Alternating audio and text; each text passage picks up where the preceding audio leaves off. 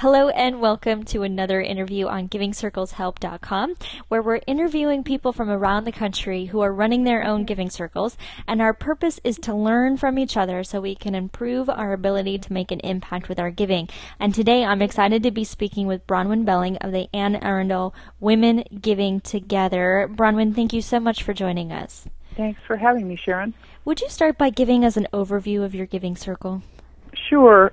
Anne Arundel Women Giving Together is a fund of the Community Foundation of Anne Arundel County, and we're near Annapolis, Maryland. And we're a giving circle that's now 6 years old. We were started in 2005, made our first contributions in 2006 from the members, and it really grew from one visionary, Sharon Stewart, who started the organization, and now we're over 200 members strong.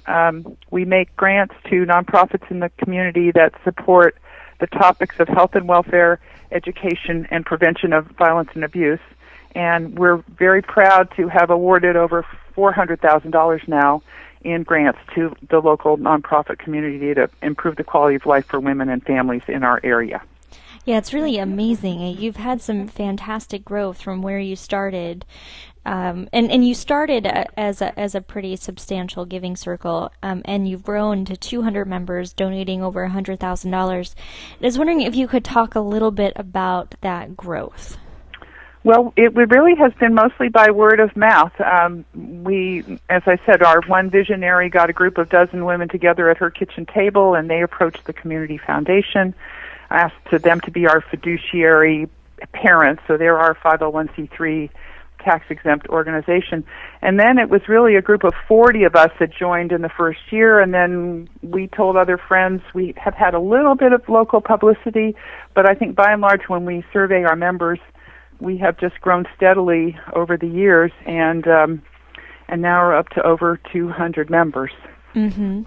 And what have you found has changed for you as you've grown to 200 members?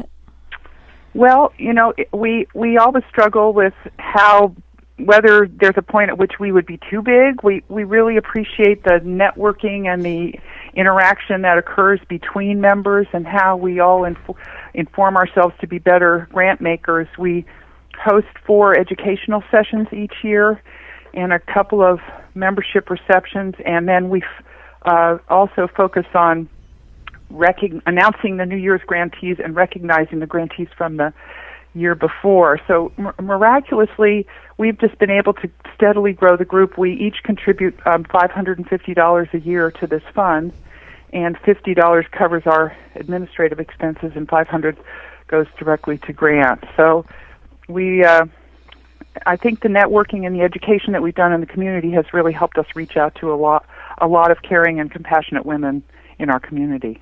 Mm-hmm. So could you tell us a little bit about your events and what you do every year? Yeah, we feel that besides our grant making, that a lot of the work that we do is really, the education piece is very important. We want to be informed about the emerging issues in our county and pressing needs. So we bring in, we have an education committee. We're led by about a 25-member steering committee that's all volunteer. We have 8 standing committees, including one on education, and they help us identify through our annual member survey topics of interest.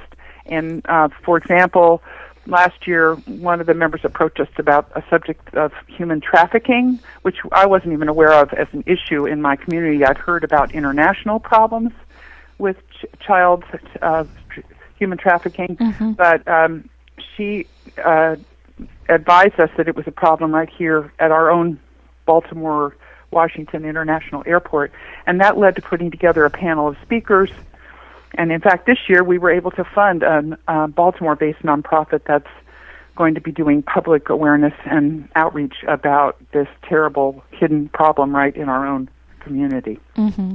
So education is really a centerpiece in our work. We see it as a way to help make us become better individual philanthropists and to help us be better grant makers as a group. Mm-hmm. So this member came up with this idea of, our giving circle should learn more about human trafficking. Right. And then the education committee took that idea and how did they share it with the group? Well, they research what resources we have in the community, who might be a good speaker. We try to have panels where we have someone representing the issue from a national point of view, from 1,000 feet up, and then we do our best to bring in local nonprofits or public agency experts. And we've had a whole variety of different education sessions. They've really run the gamut, but we're just in the fall and November are hosting a education center session about the needs in the community. Our community foundation underwrites an annual needs assessment, and so the results of that study are going to be published and announced at our November meeting. So there are always plenty of topics to engage us in the work and help us learn more about the needs in the community. And has your education efforts, have they increased as your size increased, or have they stayed pretty similar? Well, we've kept the sessions about the same. We don't meet during the summer, and we take the December off just because everybody's busy with other holiday events. Mm-hmm. And then we find if we have a couple of membership events every year, that leaves us with about 4 educational topic sessions during the year. One of those we focus on ourselves, women as leaders.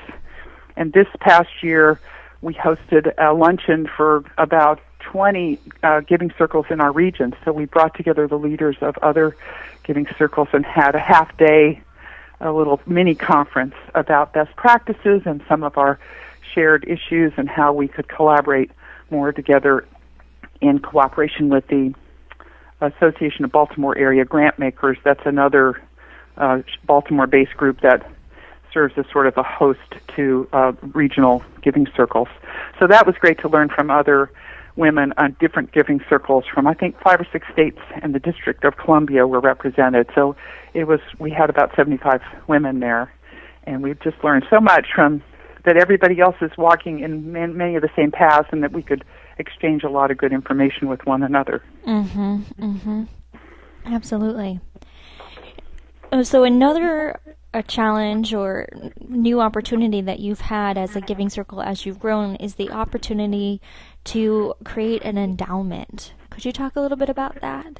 Sure. About 2 years ago, one of our members approached the Community Foundation and asked to make a large anonymous donation to the Giving Circle. It was a $25,000 donation. And her wish was that the funds be used for grants, but that they not be used all at once. And she didn't have any particular issue or interest area where she felt the money needed to go. She felt it should go where it was needed the most. And so the then president, and I was vice president at the time, we reached out to many other giving circles and asked what their experience had been if anybody had received a large gift of this magnitude in the past.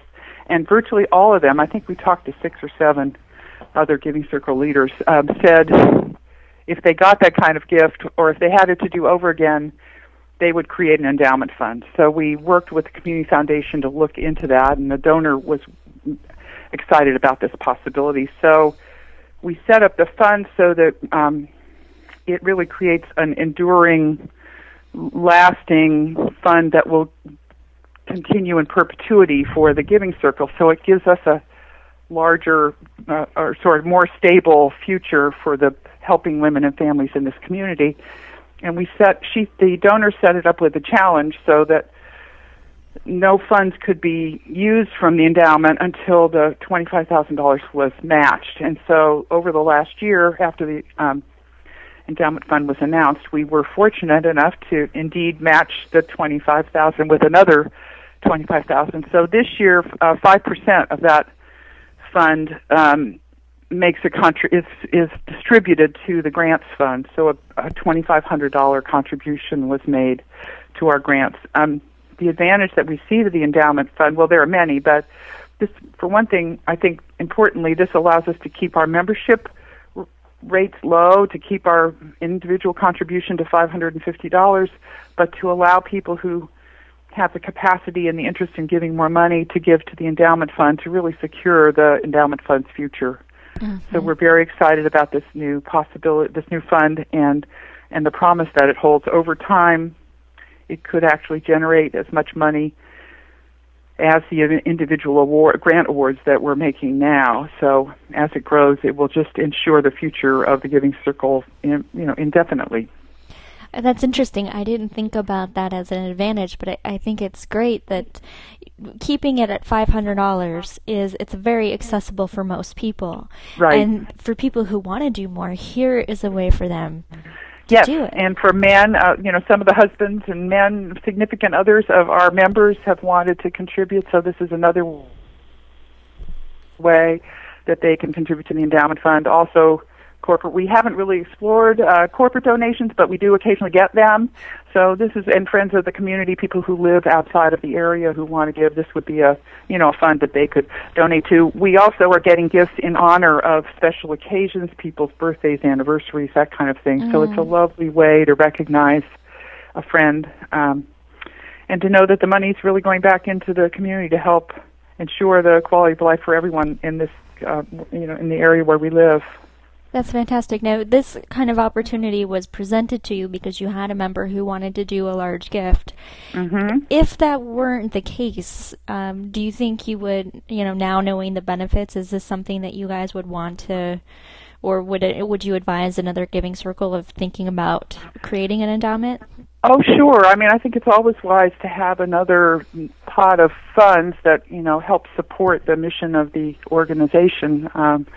We were created at a time, when we look back now, that there were a lot of cuts to federal and state funding to local nonprofits. So any way that we can help, lift up the nonprofit community and make their work easier, I think is great. So I don't know that we would have done it had it not been offered to us, but in my research of other Giving Circles, I know some of them more typically start up with a portion of the members' donation each year going to the grants and a portion going to the endowment. So we were a little unique in that we didn't start the endowment fund until we were 5 years old. Mm-hmm. But we felt it was a good way to grow and expand our reaches.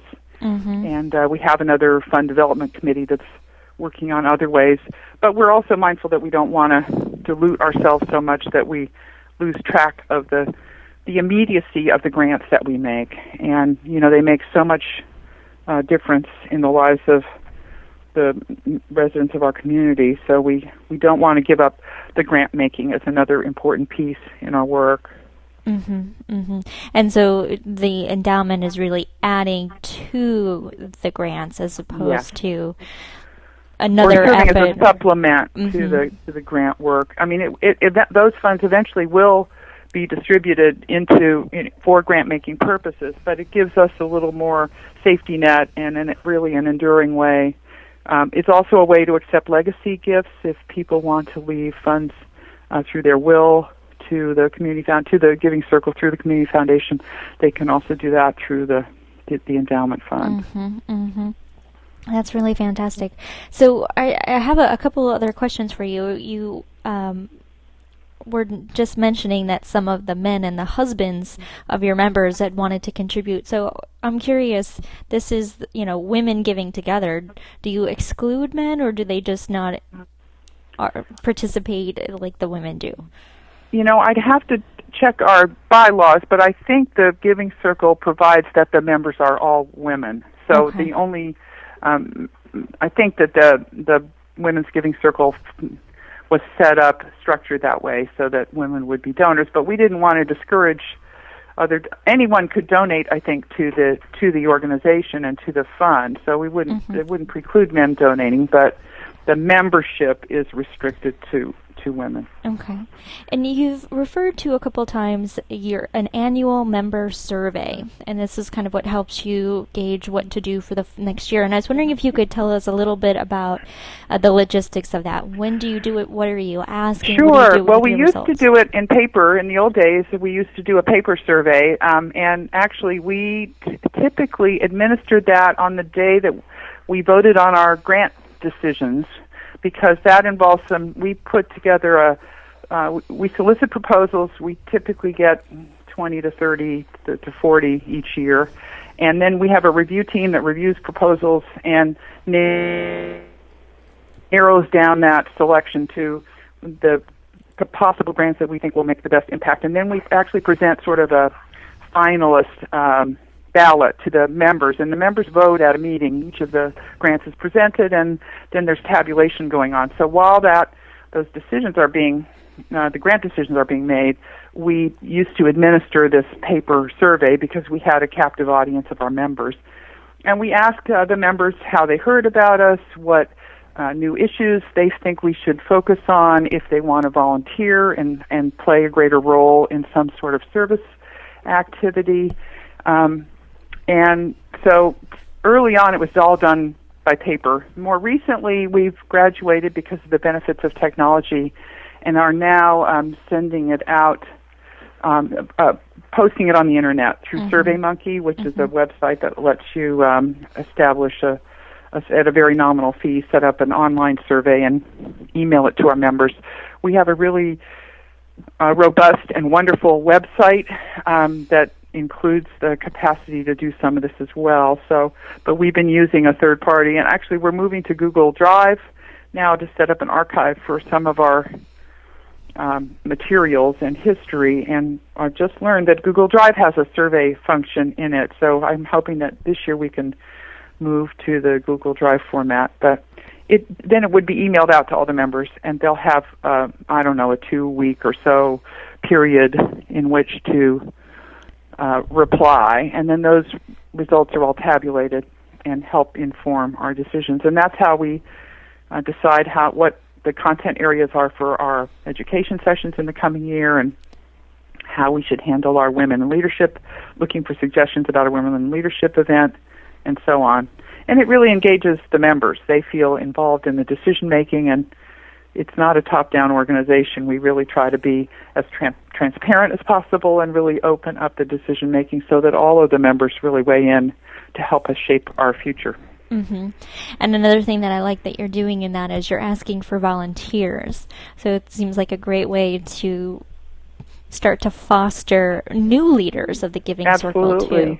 We actually have a leadership development and nominating committee that focuses on grooming new leaders. It originally was just served as the nominating committee to help us identify officers, in the succeeding years, but we began to realize that to support the organization, that we would need a more robust capacity, and that really developing leaders should go on all year long. So that committee is charged with welcoming, in combination with our membership committee, with welcoming new members and hosting some pre-sessions at some of these educational sessions for new members, and identifying where we have gaps in our committee structures. So we have a lot of volunteer opportunities. We have an annual field trip that we take each year, and this year we went out and worked in the farm that belongs to the human trafficking organization that we funded. They have an old house on 23 acres, and we were able to help do some work out in the farm. So we also make lunches once a month, 70 bag lunches for our local homeless shelter, and that's done in the kitchen of one of the members with 4 or 5 other members, and we all contribute somewhere around $20 or $25 to a pot, and that covers all the expenses to prepare these bag lunches and take them to the shelter. And we have an annual site visit to one of our grantees where we go out and learn a little bit more about exactly, have a hands-on look at where our funding is going and how it's making a difference. Last year we visited a new homeless health and wellness clinic in the north part of our county, and we underwrote some medications for this clinic, and they're combined with a day center where people who are out of work or homeless can look for a job and search on the internet. And now they're treating people with medical needs through the grant that we made and other grants that they've secured. So it was really informative to see the clinic at work and meet with the clinic director and see how our money was really being put to use firsthand. Mm-hmm. Yeah, you guys have a lot of different and interesting projects that you do. So you've mentioned some of the field trips that you've done. You also have this really interesting Share Our Vision project where you have cameras and are training young people to take pictures of their community. And it seems like a great way to really involve your members and your community in projects of philanthropy. How do you decide which projects you're going to start? Is it something that the committees take on? Does a member of the Giving Circle step up and say, hey, I want to do this? How does it work? Well, it varies. The photography project was really a new one for us, and it involved raising some additional money, which we didn't contemplate at the start, but it was based on our need to want to tell our story better, and because we have the website and we have programs for all of our education sessions and so on, we wanted to get some photographs of our grantees. And so we approached a nonprofit in the community that teaches young high school students how to take photographs and asked them to partner with us and they travel all over the world, this organization. It's called Vision Workshops. But we asked them to work with us locally with the local high school, and they had already recruited some high school students to learn to be photographers, and they're all English as a second language students. So we recruited them and raised some money so that they could go out and photograph 6 of our current and prior grantees. And they did a little photo suite for each grantee. 4 or 5 or 6 photographs were selected, and then we hung the show in our local in a local gallery that's a former high school that's now a creative arts center here in the city of Annapolis. And then actually just a few weeks ago, the photographs hung at the high school where the students were all juniors last year.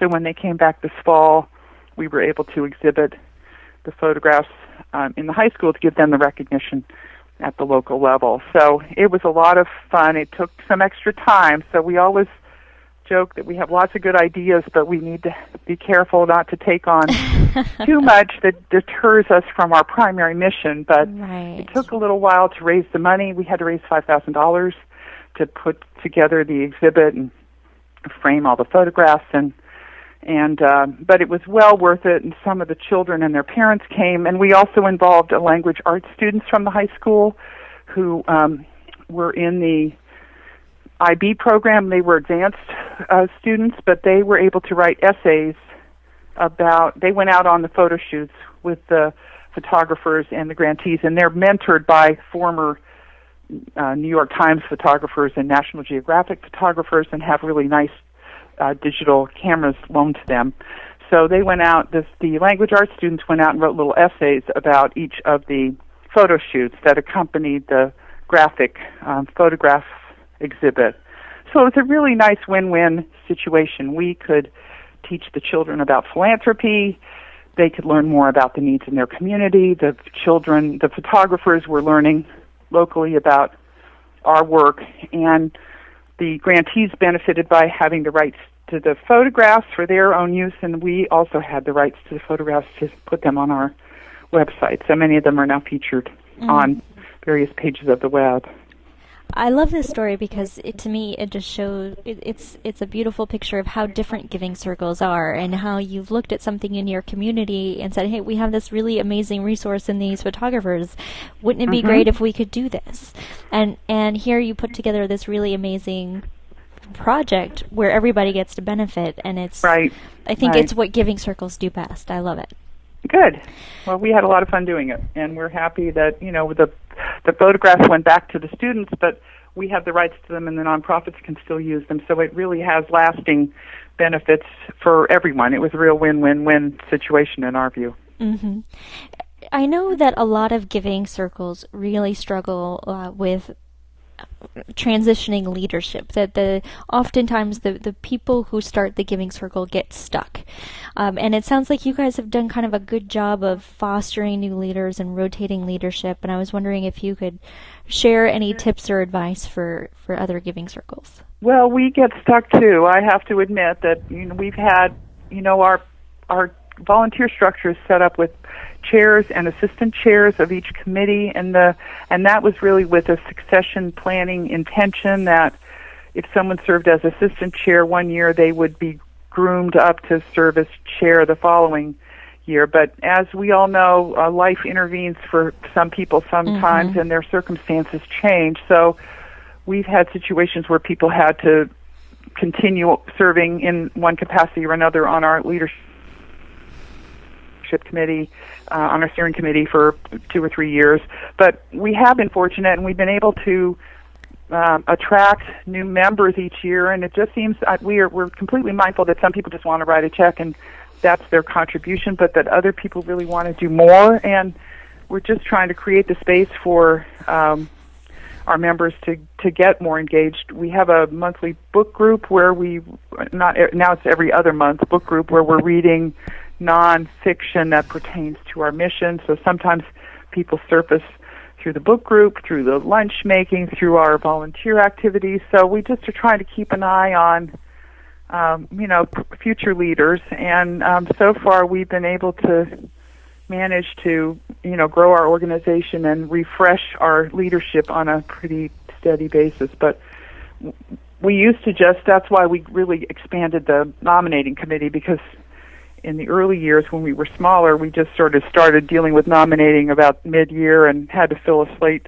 of officers by the end of the year. But that proved to be difficult. Sometimes everybody's gone for the summer, and, all of a sudden you're in the fall. And so that's why we decided to expand this committee to call it Leadership Development. And really, that's why we have a Women in Leadership event early in the year, again, as a way to sort of surface potential talent and resources. And we try to make it easy for people to get more involved. We list volunteer opportunities and committee needs on the website and announce them at our meetings. So there's, we try to work many different ways to reach out to the members. We also have a newsletter every other month that goes out electronically, and that's another way for us to post our needs and events.